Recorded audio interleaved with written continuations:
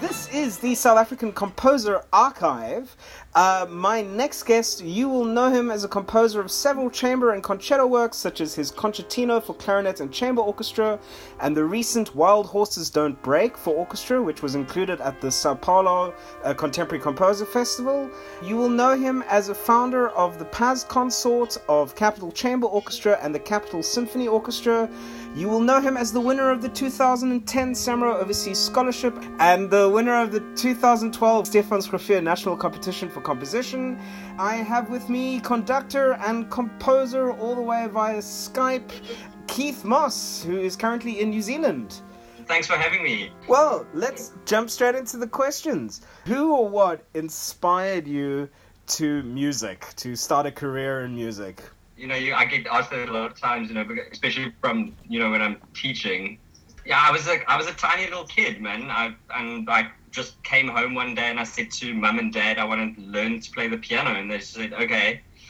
And they got me the books that I needed. And then I don't think they even met my piano teacher. And I just trundled off to my first class. And I was kind of hooked after that. Do you come from a musical family, or were you sort of the only one? I'm the only one, essentially. I've got quite a lot of cousins, and none of them play, really. And we have some sort of suspicions. It's sort of like 2 generations back with my grandparents, right? Right. No one in my sort of immediate family plays anything. Right. You're a cellist. Do you still play quite a bit? Yeah, recently, sort of off and on in Auckland, I joined a little kind of like a chamber symphony called the Wairua Sinfonetta, and they're based in Auckland with a lovely conductor, and we do quite sort of adventurous programs, and yeah, it's fun, but sort of that's the extent of my playing at the moment. So when you started, obviously, as you say, when you were a kid, you did study composition formally, if I am correct on this. Yeah, you're right. It happened a bit later on. So I did a piano performance degree, and sort of towards the end of that, I just realized, this isn't for me, right? I got a friend of mine in my class at uni. He was getting married, and I said, wouldn't it be cool if I wrote you like a little choral piece that we could do at the wedding? And that's kind of where it all started. So is that the first time you tried composing, as it were? Yes, exactly. It was kind of like this first like sort of formal exploration into putting notes down onto a page and getting it performed at the same time. Right. Well, I mean, it's kind of a wedding is a good place. You have a very captive audience. I mean, Yeah, it's an opportunity, So like, it's nice work if you can get it, right? Yes, no, totally. So you studied composition at was it NNMU initially? No, I did. So I jumped off into a little bit later, about a year or so later after doing my undergrad. Then I did a master's at Rhodes University, and incidentally, it was with your dad. Your dad was my teacher. Right. Oh, yeah. Of course, that's right. He was at Grahamstown. Basically, everything I know about composition, I learned from him. Right.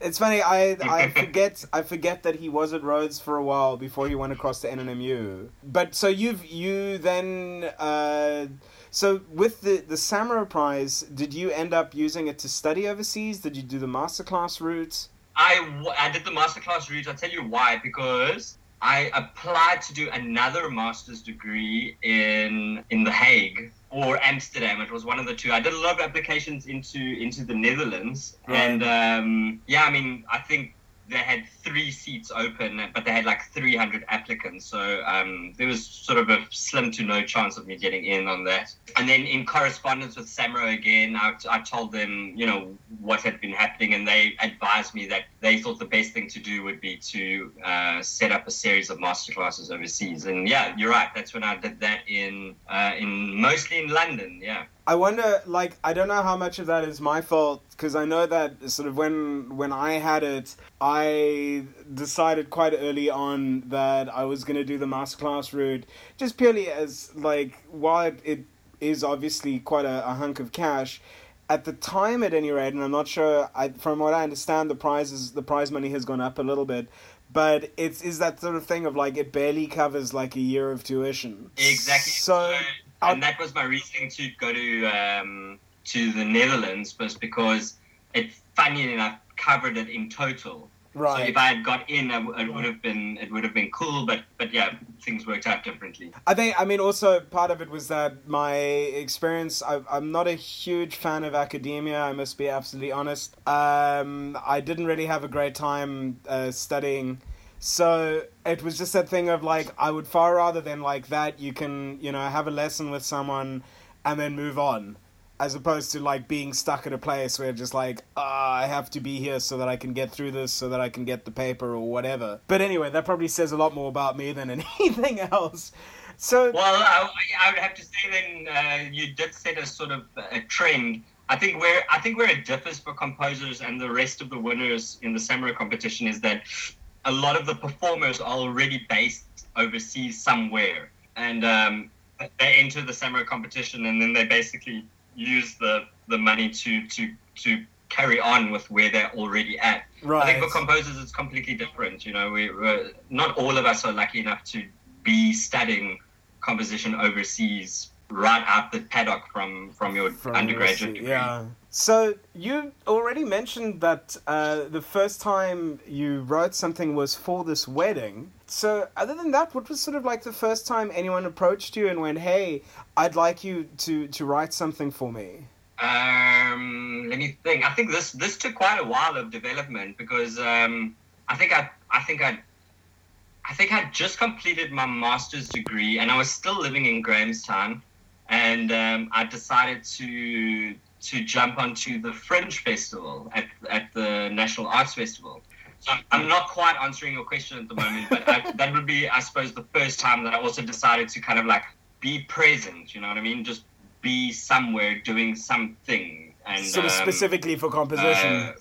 And writing a new piece and putting a concert together and getting onto the Fringe Festival. I'd lived for so long in Grahamstown but never actually participated in the National Arts Festival, and I thought, well, let's just take a chance and do something. And then when was the first sort of piece?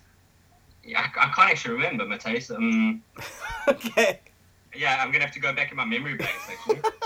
I mean that's a good sign if one can't remember. Like, I think of that. I was talking to someone about this recently. There's that story where apparently Schubert was at a house party or something like that, and someone started playing a song of his, and his reaction was like, "Oh, that's very nice." Just sort of like had completely forgotten like about the hundreds and hundreds that he had written. It's just like, who wrote that? It's like, that was you. Gosh. Yeah, no. We should be so lucky. So, we spoke a little bit before I hit record about an example of an older piece of yours, and you sent me A Tree Within. So it's actually what I just spoke about momentarily ago, which was the National Arts Festival in Grahamstown. So I think that was 2009, and that piece I specifically wrote for that event on the Fringe Festival. What I've sent you is the second movement of a 3-movement work for Right. string sextet and English horn. The reason I used that sort of combo was because I was a cellist, but not a good one.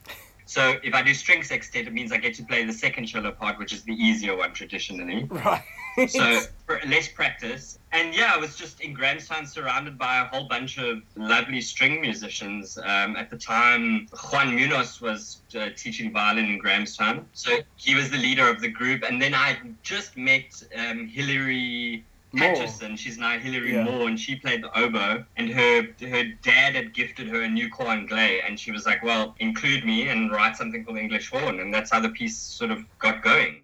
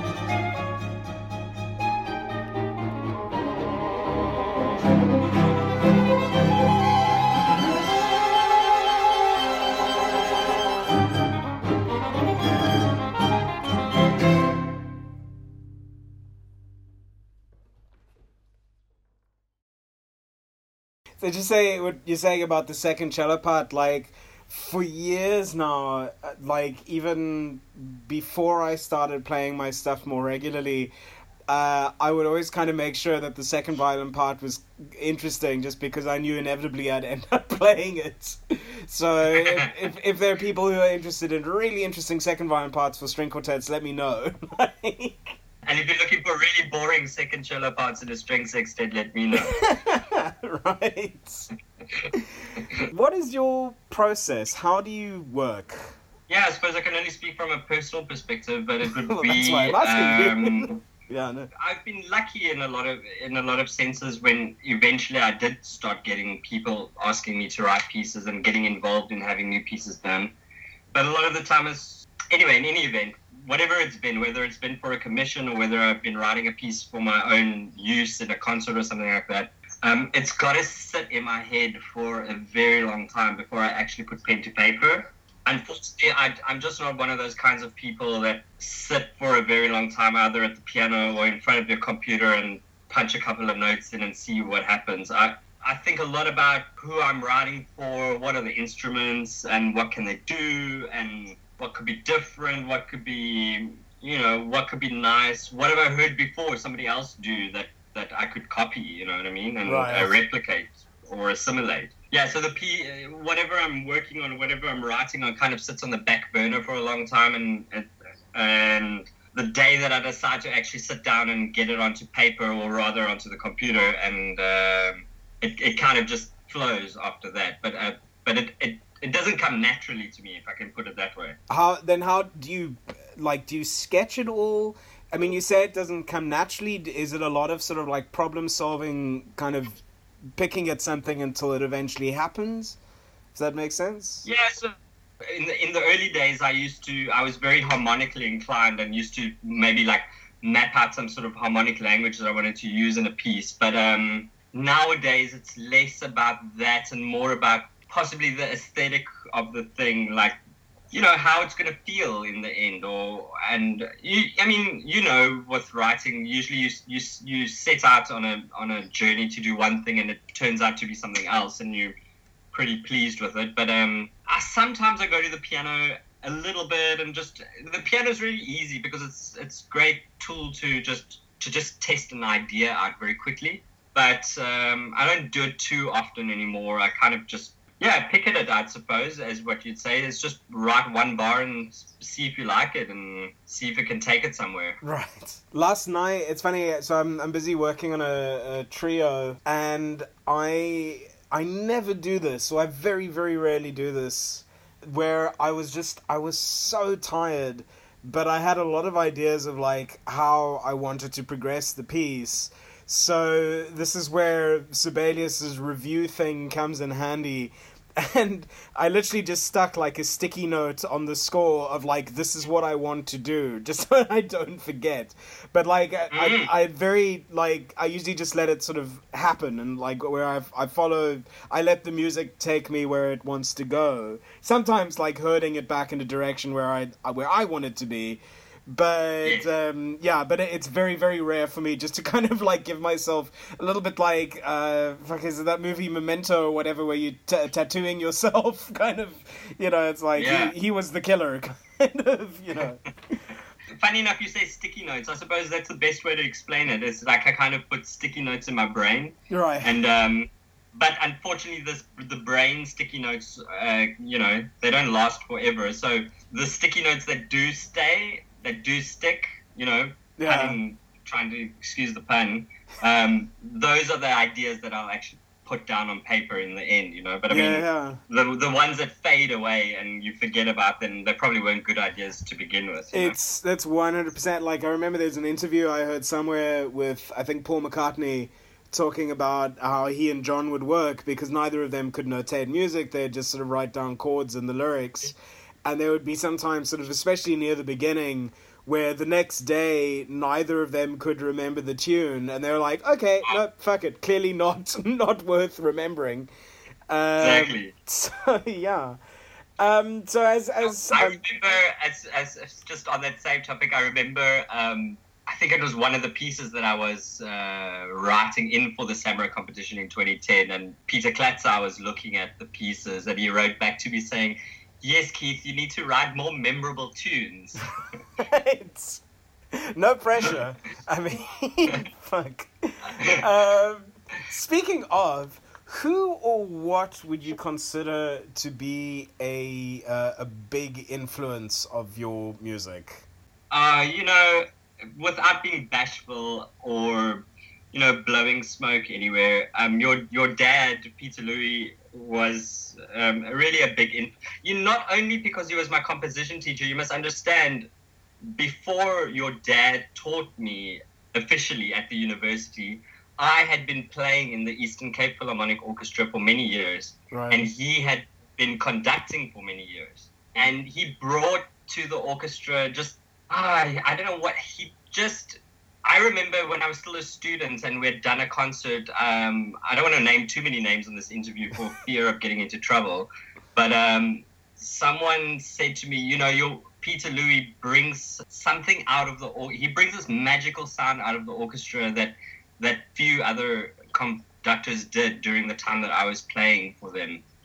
And it's obviously a lot to do with your dad's humor. And when I say humor, I mean, you know, he's not just his sense of humor, but his personality and his kindness. And then, of course, we got a lot of chance to actually play his music as well. So I always got the lesson of composition was always from both sides of the piece of paper. On the one side, it was, of course, writing music, but on the other side was actually playing it and actually, you know, the practicalities of actually writing a piece of music and seeing what happens when, you know, people have to sit on the same stage and actually do it. Yes.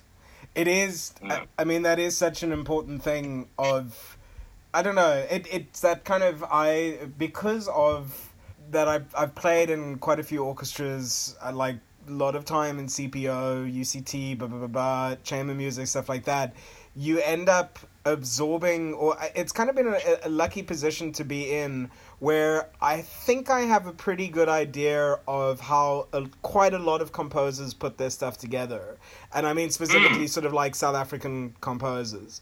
Whereas I suppose, like, you know, if you are a pianist or something like that, I don't know, I'm sure there's a lot of like pianistic music by those composers, but you get a much broader idea of sort of orchestration and stuff like that, obviously, if you're in like a larger ensemble than, say, one person at a keyboard. And further to that, you know, playing even in a very small orchestra, even a small orchestra has a very big sound, right? And your perspective of that on the stage, and this is what I learned the most about going to London and spending time in the UK and listening to a lot of orchestras. I mean, I did London Symphony Orchestra, I did the Royal Philharmonic Orchestra, I did the Halle Orchestra, I did plenty of them and plenty of concerts. And the biggest lesson that I learned from the whole thing, it sounded nothing like it does when you're sitting in the group and playing yourself as well. The volume, and I would say the decibels were way less in the audience than what I thought people were, what I thought they were actually hearing. I thought they must have heard it at like super loud volumes, but in actual fact, there was a full orchestra on stage of like 90 players, and it's not as loud as what I thought it was going to be. And those were some of the biggest lessons I learned about, like, oh, this is why learning orchestration is so important, because there's so much room for error. So how would you describe your current style? Do you think it's developed since when you've started? Yeah, for certain. I mean, you know, as you go along and you meet a lot of people and you come into contact with people who've listened to your music or played it or something like that, or teachers that are way more knowledgeable than you are, or other composers that have written, you know, 1,000 times more pieces than you have, you've got to roll with their criticisms as well. And I've been really fortunate in that I think composers in general are nice people and they say nice things. One of the criticisms I got was that my music needed to be more rhythmically interesting, and so that's something I kind of like took to heart and really tried to work on. So I would say now my music looks at rhythm in a more I suppose, inventive kind of way. Not inventive, but just more interesting kind of way, that it's not too square, you know what I mean? Right. I suppose that would be one of the biggest areas that I've grown. But it's funny. How long have I been writing now? I suppose, say, since 2005. So how many years is that now? I mean, that's not a lot. Just look at the calendar. It's 14 years or something. Yeah, no. But I would, even looking back on a piece from years ago, from the early days, and looking at a piece now, the style hasn't changed all that much. I think, in Brazil, there were some interesting talks there at the Sao Paulo Contemporary Festival, and a lecturer from the States, a musicologist, was talking about style and aesthetics, and he basically said, once you've written your piece of music, you're done. After that, it's done, and it's Right. tickets. It's set in stone now, and there's that's who you are. There's very rare cases of composers that actually can break out of the mold that they created for themselves. Like Stravinsky is a good example of someone who kind of changed styles, every 10 years or so. But I mean, you've got to make a big changes, and something quite drastic. And he was a genius. But I mean, versus the plebs like me. It's going to be hard to redefine myself, compositionally from what I was 10 years ago. Speaking of recent works, you mentioned the concertino for clarinet and chamber orchestra. That was a lovely opportunity. Was this, if I remember correctly, there was a commission that we had both sort of gotten around the same time, or similar people had applied for it, and then somehow I ended up getting this one and you got another one, and you phoned me and you're like, please can we swap? Was this the piece? Oh, no, this wasn't. No, this wasn't the piece. Okay. Oh, wait, was it? No, it wasn't. Yes, it could have been. I wouldn't say it was. It wasn't. Yes, it was. I had been in dialogue with the University of the Free State, and they were starting a clarinet festival. Right. And they asked if I'd write the competition piece. So all the clarinet participants had to the prescribed piece. Oh, I see. Right. Yeah, and this was the prescribed piece, and the winner would actually play it in a performance. Unfortunately, at the time, all the universities in the country were having the student protests, right. And that made life very difficult for the university at the time to get the participants that they wanted. In any case, it's gone on to be performed a few times by various different people and championed by the OSM Camerata. Is this them playing on the recording? That's right, and Dan Ray Stradom, who's the clarinet lecturer at the university, is playing the solo. But yes, you're right.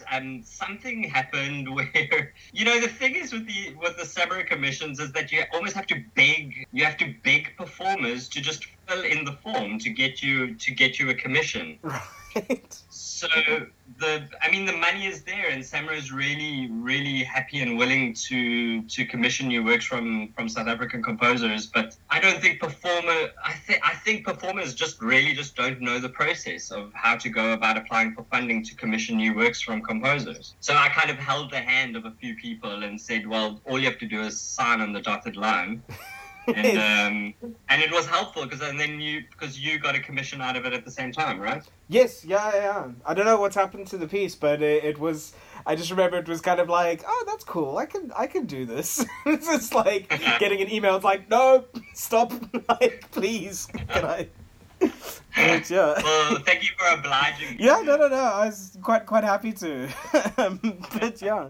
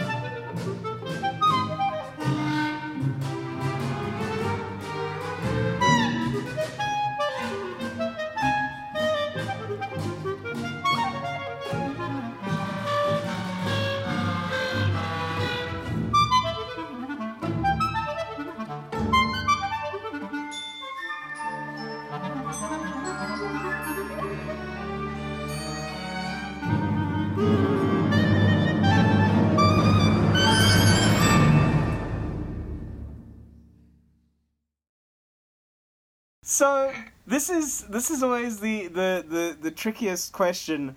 How do you survive as a composer? How do you make a living? You know, I've always had a day job, inverted commas, and I was a teacher for a long time. And after winning the samurai competition, then I decided in that year to move to Pretoria and join my family there. And once I got to Pretoria, that was the first time I felt that it was a good time to try freelancing and just really get out of teaching and go on it on my own, really. And those were good years. They was really fun, but they were stressful at the same time. And I learned a lot about, you know, about musicians and what they want and how to work with them, and learned about what I wanted from life as well, I suppose. But you know, in the end, it becomes a bit hard. It became a bit hard for me, and I gave that up and sort of went back into teaching again. And yeah, I think I'm less concerned now these days with, you know, being famous or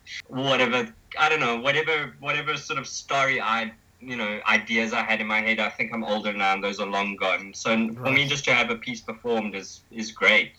Was this around the time that you founded Paz Consort, the Pretoria days, if I remember correctly? Actually, no, it was the piece we discussed earlier, A Tree Within. I founded the Paz Consort then in 2009 for the Grahamstown Festival, because I realized, oh, jeepers, I'm actually going to have, be advertising some sort of ensemble that's going to be playing this piece. And yeah, Paz Consort started then already. But I remember...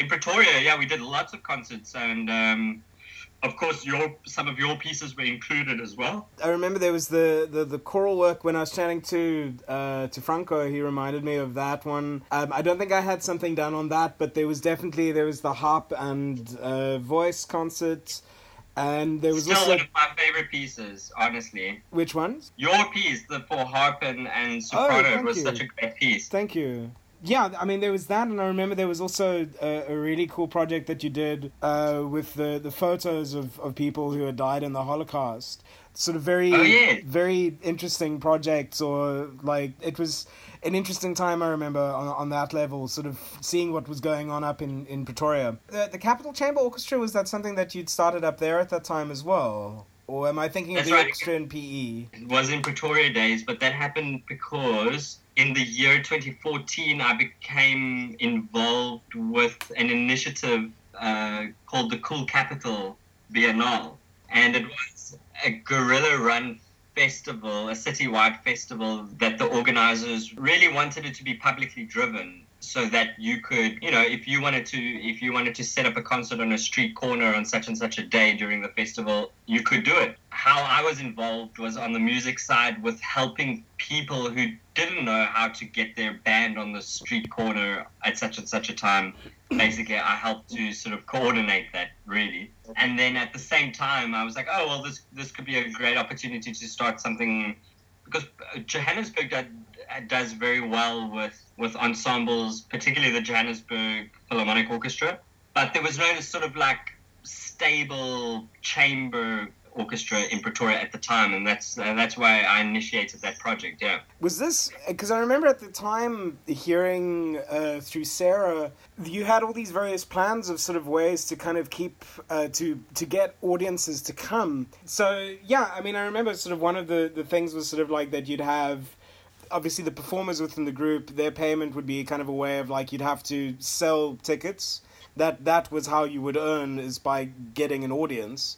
The other, I think, I'm not sure if it was with this, was where you could sponsor someone in the orchestra, if that makes sense. Yeah, so the first idea that you just mentioned, in the end, I realized it wasn't such a good idea, because it became unfair to ask the musicians to perform as well as work at selling their own tickets, you know what I mean? Right. So it seemed a bit unethical as that idea developed further. But the sponsor, we called it Sponsor a Chair, and that, I think that could have been...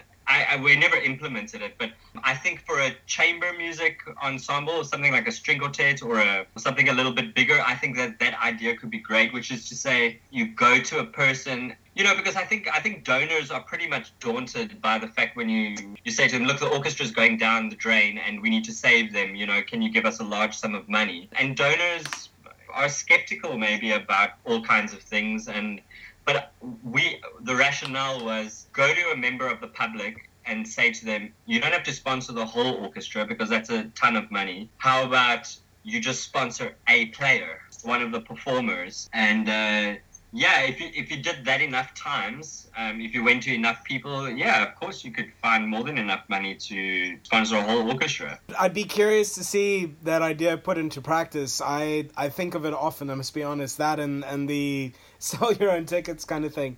I mean, I don't know. I understand the thing of that. As a performer, you've got enough shit to worry about than, having an audience. But I think sometimes performers are quite easy, and some composers as well, are very easy to kind of go like, oh, cool, something of mine is being done. I wash my hands and let's see it. It's like, there were no people there. Why did no one come? It's like, well, it could have helped if you tried to promote your own performance. Yes. Yeah, I don't know. I'd be just as curious to see if that could go in work and practice. And the thing is, that's what I was trying to intimate earlier to you, which is all the starry-eyed things that I had in my head are kind of gone now. I mean, I'm a little bit older and been through a few things and understand things a little differently now. And I'm not John Adams, and I'm not Steve Reich, and I'm not, Esa-Pekka Salonen, and these people just like get sold out performances all the time. But they've got massive advertising budgets behind those orchestras and behind those musicians and, all kinds of things. And I think if you're just a regular Joe Soap who wants to enjoy a career in music making and enjoy a career in composition, you need to be practical and put some effort in. Yes. If you want people to come listen to your music, you need to at least create a Facebook page, for heaven's sake. It is a little bit like, as an audience member, like, I'm sorry if as a performer you're not that excited about the concert, why the hell should I go as an audience member? Exactly. So speaking of various performances, what is your favorite performance memory? Unfortunately, I wasn't present. I'd already been living in New Zealand when the clarinet concertino had been performed. I would have loved to be there for that one. But I would say to you, a piece that I wrote for the Composers National Collegium, I think that was in 2015. The composers were invited to Stellenbosch for an ensemble there, and the piece is called I Am Who I Am. And I would have to say that's one of my favorite performances of a piece of mine. And I take it out every now and again and listen to it because I think, when you write a piece of music, sometimes you might fluff a little bit here or there, and you should be honest with yourself and say, well, those notes that I wrote there are not really me. Right. And I'd have to say, I am who I am. There's a lot of it is me, and I'm pretty proud of that one. I mean, like with a title like that, one would hope that it represents sort of who you are as a composer. During rehearsals, it was a bit funny because the conductor who was doing it couldn't help singing "I am who I am," Gloria Gaynor. Right. So, I mean, on a serious note, it's an Old Testament verse from Exodus. Yeah, it's so if I understand correctly, it's for singer, strings, and percussion. I can't remember any woodwinds or anything like that in it. Yes, it's actually just a string quartet. So I was really happy with the way that it turned out because the strings sound much bigger than the ensemble that's actually playing. Yes, I've been enamored with Moses. I met a wonderful guy a few years ago. He played bassoon in the Eastern Cape Philharmonic Orchestra, and he was a friend of Sarah's and mine. And Sarah worked with him on the project, teaching underprivileged children to play music. And he had such an elucidate way of illustrating the Bible. And he told me a particular incident that Moses experiences, and I won't go into detail about it. But ever since then, I've become kind of been enamored with the Exodus book. right. And I've been wanting to write a big orchestral work for a very long time based on a particular part of that. But when this festival came around, or when this opportunity came around to write for the CNC, I thought, okay, well, let me do the burning bush scene from Exodus. And it took me ages to figure out how the hell I was going to get through the whole chapter because it's so much text, right? Yes. And we had a time limit on the piece itself. It's just one of those things. Eventually it just clicks, and I realized, hang on, if the singer narrated the text that Moses speaks and sings the God part, then that's going to get me through the text a lot faster instead of singing all of the text, rather just narrate some of it. Right. I was pretty happy with the way that it turned out. That's a very effective way of writing, I think. Just sort of that, especially as you have one person representing multiple people. That's just a very, it's a very practical but good way of doing it, if that makes sense. Yeah, it's going to save on bucks in the future, You only need one person to do it. Right. I suppose, in addition, the the soprano Jolene. She had just got back from Vienna, from I think living for a very long time in Vienna. I was speaking with the top of my head, but I think she was there for about 8 years or so doing opera and singing. And she did me such a great courtesy in that piece because the rehearsals were fine and there was nothing wrong in the rehearsals. And when the performance came around, she had memorized all of that text, as well as, of course, her part. And I can't thank her enough for just being so incredibly professional about it. That is sort of going the extra mile. It is pretty rare, I think, when you see, especially sort of new music being done from memory. Definitely in the circles that I keep. So, I mean, I've got nothing against anyone who reads from a music stand, honestly, because I've memorized very, very little in my playing, and totally happy with people to read from a score when they're performing. Especially something that's not familiar to you. But I mean, when she walked onto that stage without anything and just did the whole performance, I was flabbergasted. It wasn't only my piece, of course, that she did it for. She did it for all the pieces in which she participated. She memorized it. So a wonderful lady to watch her career unfold at the moment. She's doing great things in the Western Cape at the moment. Moses was pasturing the flocks of Jethro, his father-in-law, the chief of Midian. And he led the flocks after the free pasture land, and he came to the mountain of God, to Horeb.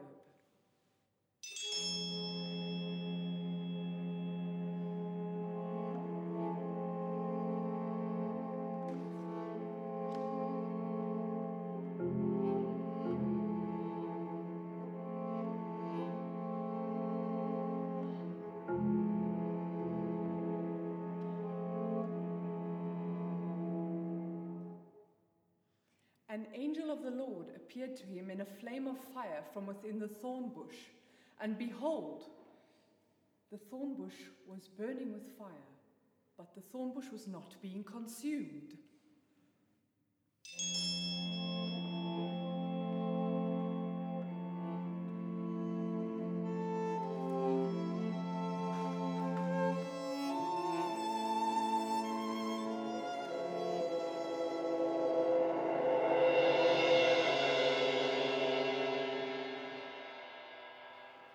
So Moses said, "Let me turn now and see this great spectacle. Why does the thorn bush not burn up?"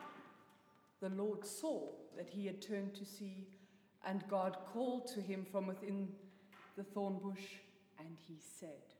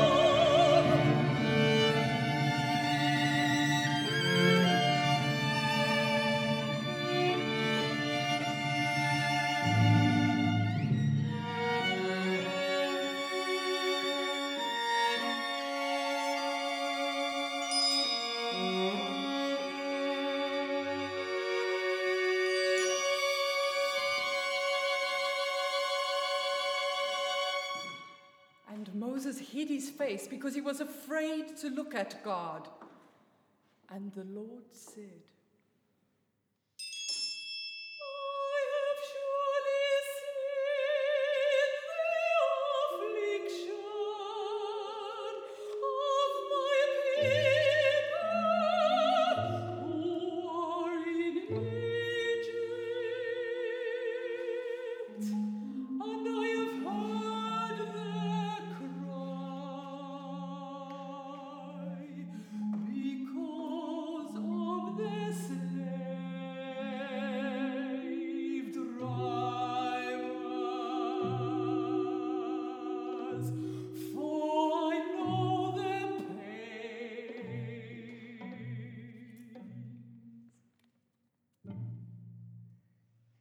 So now come, and I will send you to Pharaoh,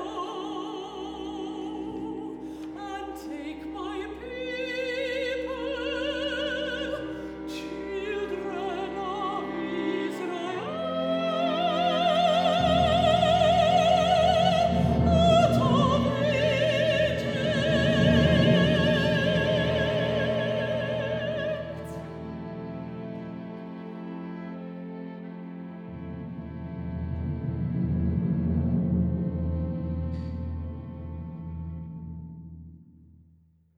But Moses said to God, who am I that I should go to Pharaoh and that I should take the children of Israel out of Egypt?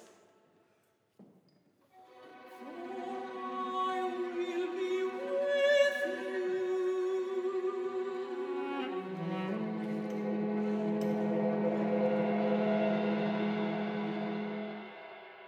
And Moses said to God, behold, I come to the children of Israel, and I say to them, the God of your fathers has sent me to you. And they say to me, what is his name? What shall I say to them?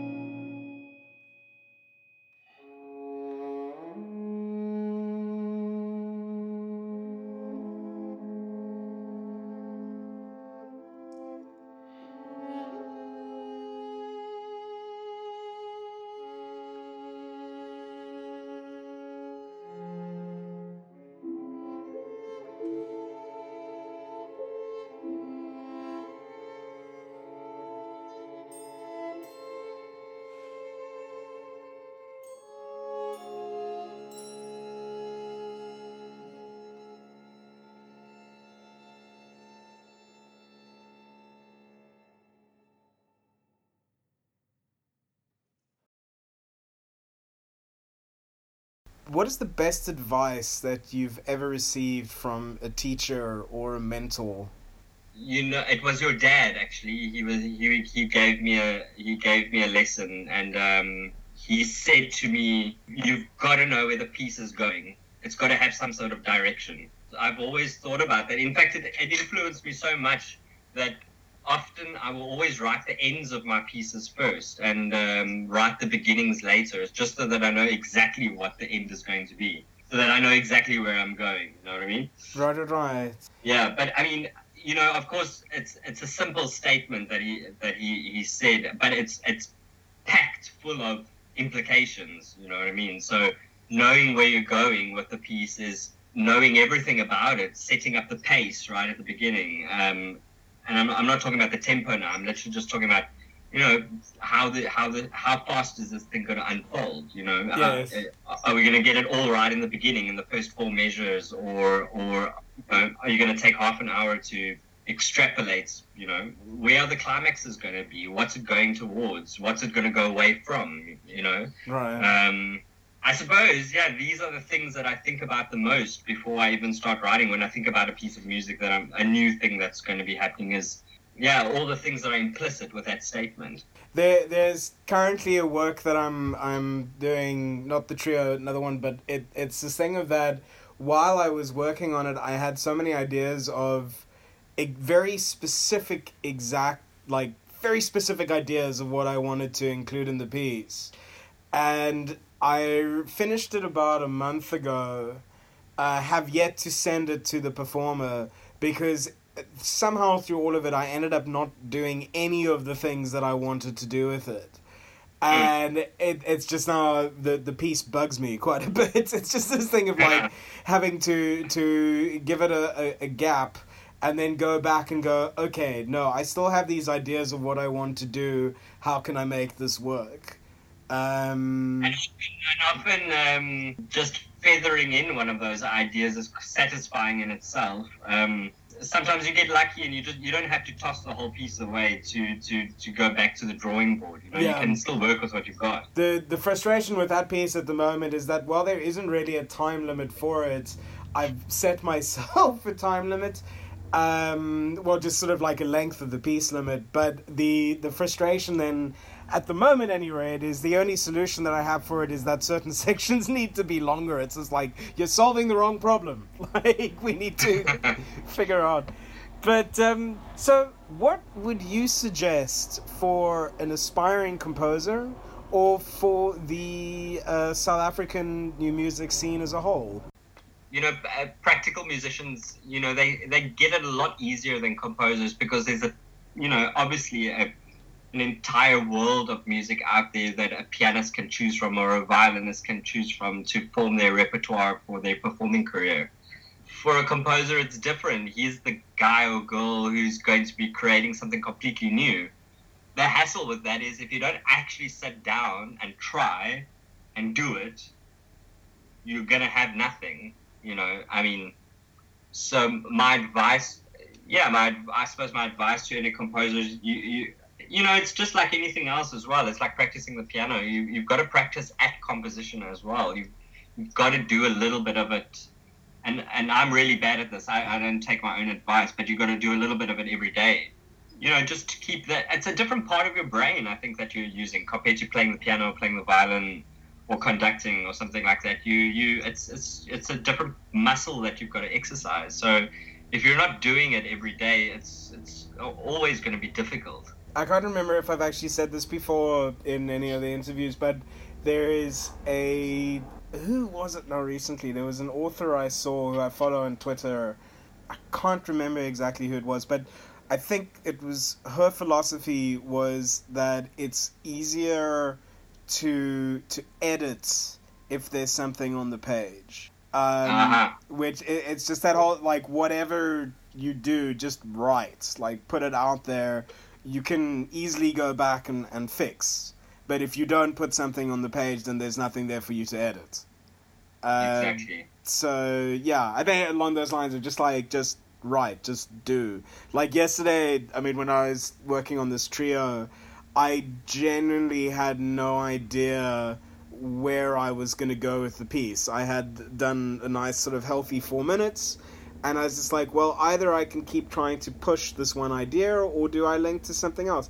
And it took me a couple of hours and sort of shooting back and forth between YouTube videos and eventually just like, oh, for fuck's sake, I need to actually write, to eventually kind of go like, okay, cool, now I have an idea. And by that point I was so tired I did the sticky notes. But it is just that thing of like, well, I just something on the page to work from. Yeah. Even if you don't like it, at least tomorrow morning you can say, whatever I did, I don't like it, let's try something else. Yes. Anyway, as I said to you, I'm guilty of not taking my own advice, and it's partly part of my process that for me it's the writing bit is happening in my head, and I don't mean in a genius Shostakovich kind of way who said, you know, if it's not all down in your head, don't even bother putting it on the paper yet, you know what I mean?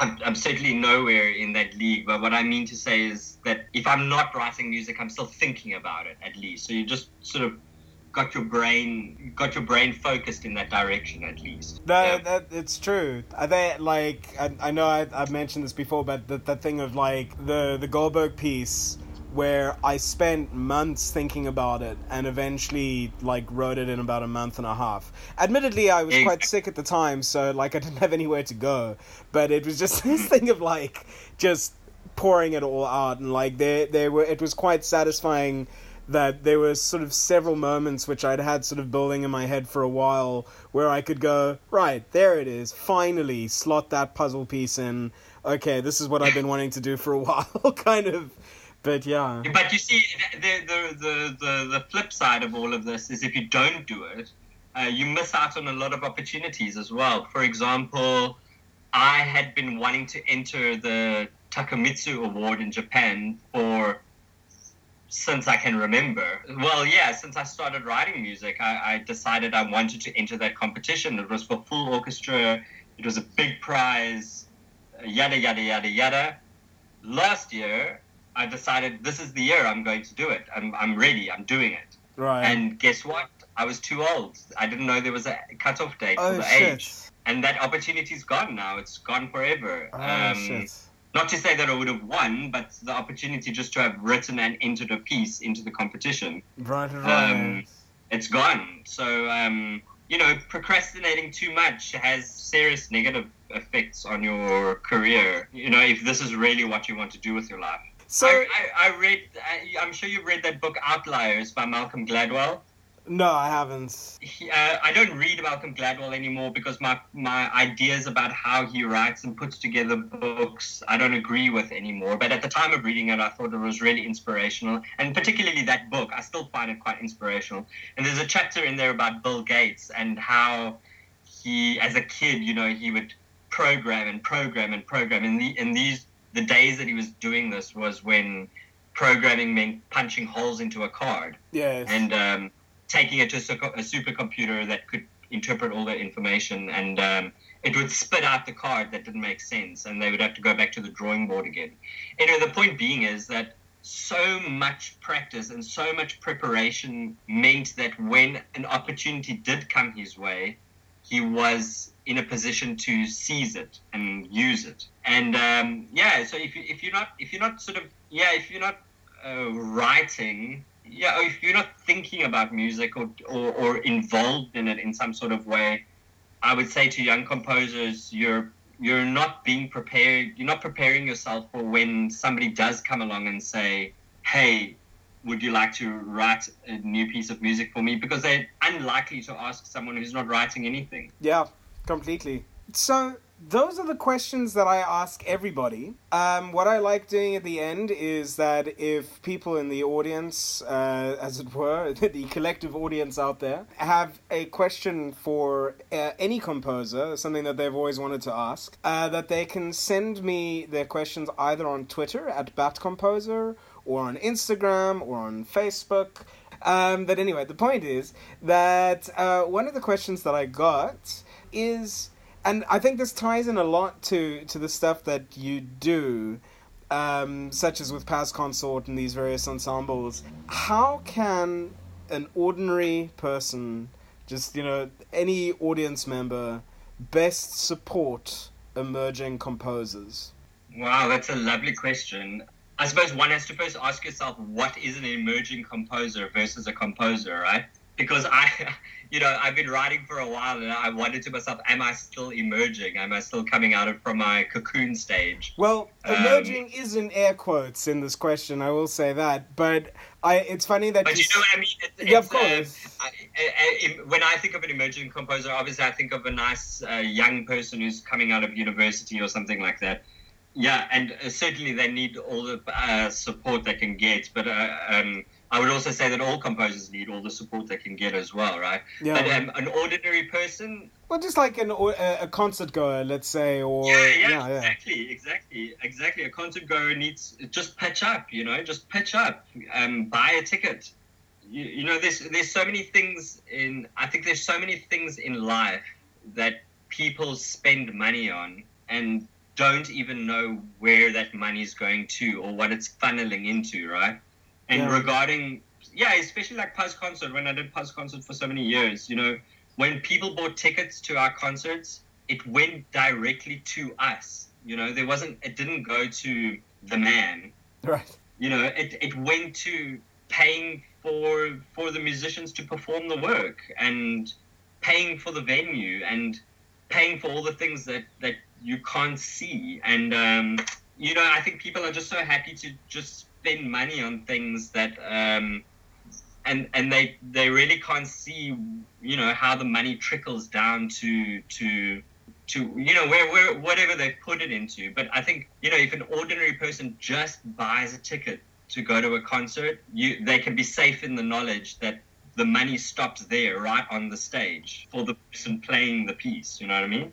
Yeah. It doesn't go further than that. It doesn't like get divided 50,000 times to various, whatever it might be, the director and the corporation and the venue and the this and the that, and yeah. There was a lovely list I shared on Facebook recently, which had some lovely suggestions along these lines, which is, it's silly things like, if you're going to go to a concert, invite your friends. It's, even if they, if you think it's worth checking out, if you think it's cool, if you're supporting something or someone that you like, then your friends might like it too. If it's something like with new music, it gets a little bit trickier, because I know there are people like, oh, new music is scary. But it's just that thing of like, no, trust me, I'll take your hand, we can do this together. If you have questions, before, after, whatever, like, that's one way of doing it. Another thing that one can do is just share the event, put it up online. If you can't go yourself, maybe someone else can. Exactly. Little things like that. But sort of coming back to what we were chatting about earlier. What can an ordinary person do to support a composer? It's like, if the composer is a little bit proactive and actually getting their music out there, he's paying a musician to play it at some point, right? Yeah. Support the musician, sponsor the chair, like we were talking about earlier. Yeah, what I mean? Funny that you asked me about these little ideas, because you had a wonderful idea a few years ago, and I can't remember if you went ahead with it, which was perform the new music in venues that people ordinarily love to go to. So instead of a stuffy old concert hall with an old lady with purple hair sitting next to you, do it in a pub. Yeah, no, we did do quite a bit of that. Still trying to figure a way to crack that nut. But yeah, no, but it is just that thing of like, trying to play in venues where I don't like going to concert halls. I'm not a fan. Like, I will occasionally still go to one, but there's a certain vibe to it which I'm not nuts about.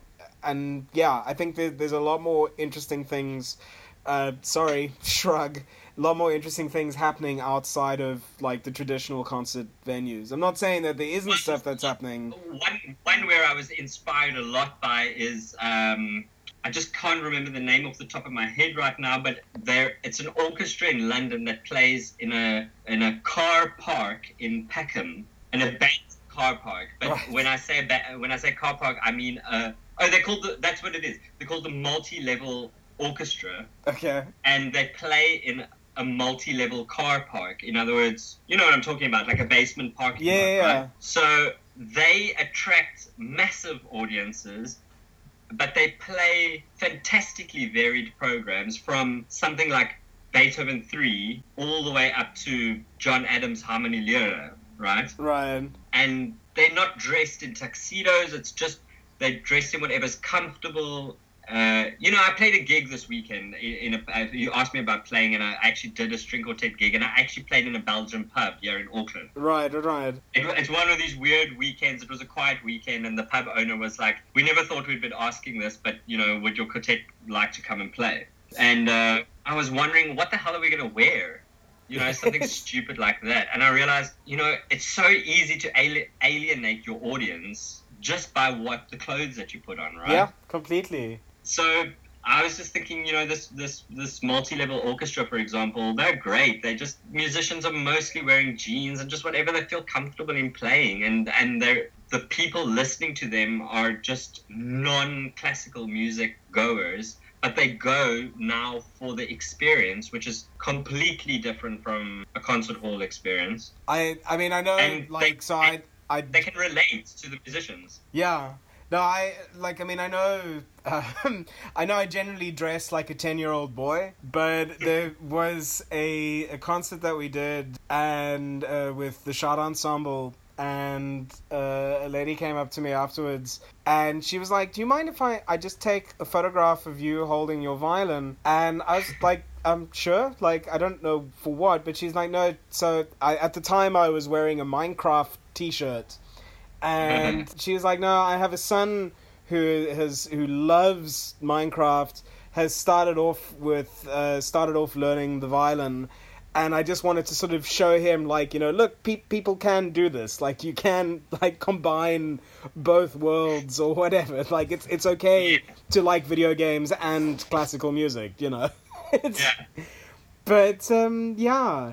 If you had stuff coming up that you'd like to punt or promote, firstly, do you have anything you'd like to punt at the moment? Secondly, if not, where's best that they can, if people wanted to follow what you do, how is it best for them to go about that? So, recently I finished a small little commission for a high school here in Auckland. It's a wind band piece. Now, I'll tell you, it's possibly only the second wind band piece I've ever written in my life. And it turned out to be quite a cute little piece. Honestly, it's nothing academic or difficult to listen to. It was really for the kids. And I expanded it because being a high school orchestra, they don't have all of the instruments. So I actually just expanded it to include everything that a concert band does. And right. Pamela Kierman of Windworks will be performing it in the Western Cape somewhere, either in Stellenbosch or in Cape Town. I'm not sure where Windworks actually performs. I don't know where they're based. I think they're Cape Town. I think I they're might Cape be wrong. Town. So I think it's getting a South African premiere pretty soon. And I met some lovely other musicians the other day, and we got chatting, and this French horn player / conductor has taken on the piece as well, and he told me last week they've already rehearsed it and they love the piece and they're going to be doing it quite soon. So if anyone's in New Zealand, Auckland, you're welcome to come listen to it here as well. Awesome. And if people want to follow stuff of yours coming up, where best can they follow that? Yeah, I've got a new website. It's really easy. It's just my name, keithmast.org. Okay. And my newsfeed.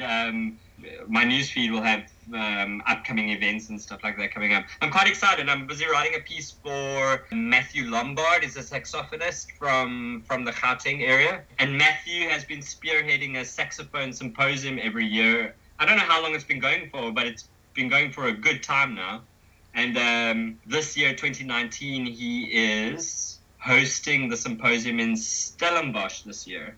And I'm going to be writing a concerto for him, but not for orchestra, but for saxophone and wind instruments. But not a full wind setup, just the orchestral wind setup. Sweet. So that's going to be quite fun. And watch this space, because in 2020 I'm hoping to start a new music festival in Stellenbosch. Okay. Yeah, that'll be a full-blown international festival for any composer from around the world to apply to enter an orchestral work, and it'll be performed for a live audience and recorded, and there'll be guest lecturers and guest performers. So I think it's going to be pretty cool. So we're still in the very early stages of talks now, but things are looking good, and this festival will join a series of festivals that are already happening around the world, including the one that I went to, which was the Sao Paulo Contemporary Composers. So this festival in Stellenbosch will be, it'll join the conglomerate of those festivals. Awesome. I think it's important South African people get to. I mean, we've got a lot to offer, which is why I'd like to host the festival, for example, in South Africa. Yeah. I could have done it here in New Zealand, but I mean, South Africans have got lots to give, and we're nice people, and we've got lots to show the world still, I think. Definitely.